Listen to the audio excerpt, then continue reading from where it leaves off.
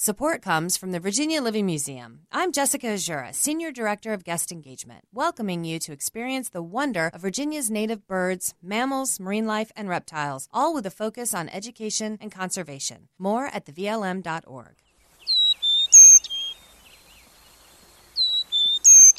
Good morning, this is Dwight Davis. Welcome to our Bird Notes.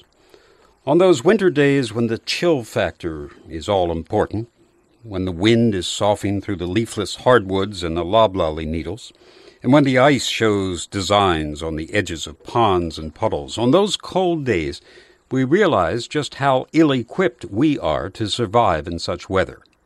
Were it not for the adaptive advantage of a brain that allows us to build shelters with heat, humans would have a tough time of it. On those brittle, bitter days of winter, we appreciate the chickadee, then, all the more. This friendly, inquisitive ball of feathers by right should not make it through the winter. A warm-blooded animal so small has a high surface area to volume ratio, and thus much more opportunity, relatively speaking, than the larger animals, to lose heat. That being the case, we should find chickadees on a winter morning all frozen and strewn about on the ground.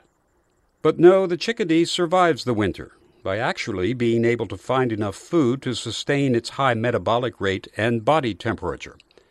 Some of that food comes from sunflower seeds and suet from feeders, some from hidden insect larvae and eggs.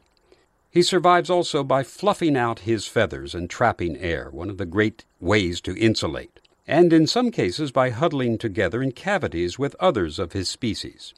And not only does the chickadee survive the cold, but he actually seems to enjoy it.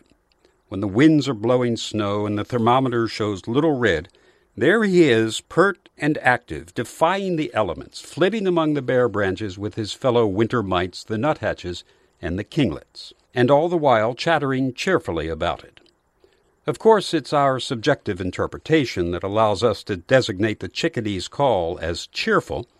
Actually, it is simply one call of one small bird, which has adapted to survive cold climates.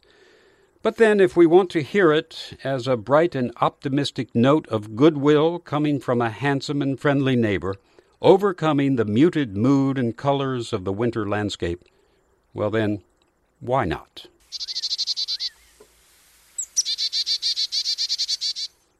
Support comes from the Virginia Living Museum. I'm Jessica Azura, Senior Director of Guest Engagement, welcoming you to experience the wonder of Virginia's native birds, mammals, marine life, and reptiles, all with a focus on education and conservation. More at thevlm.org.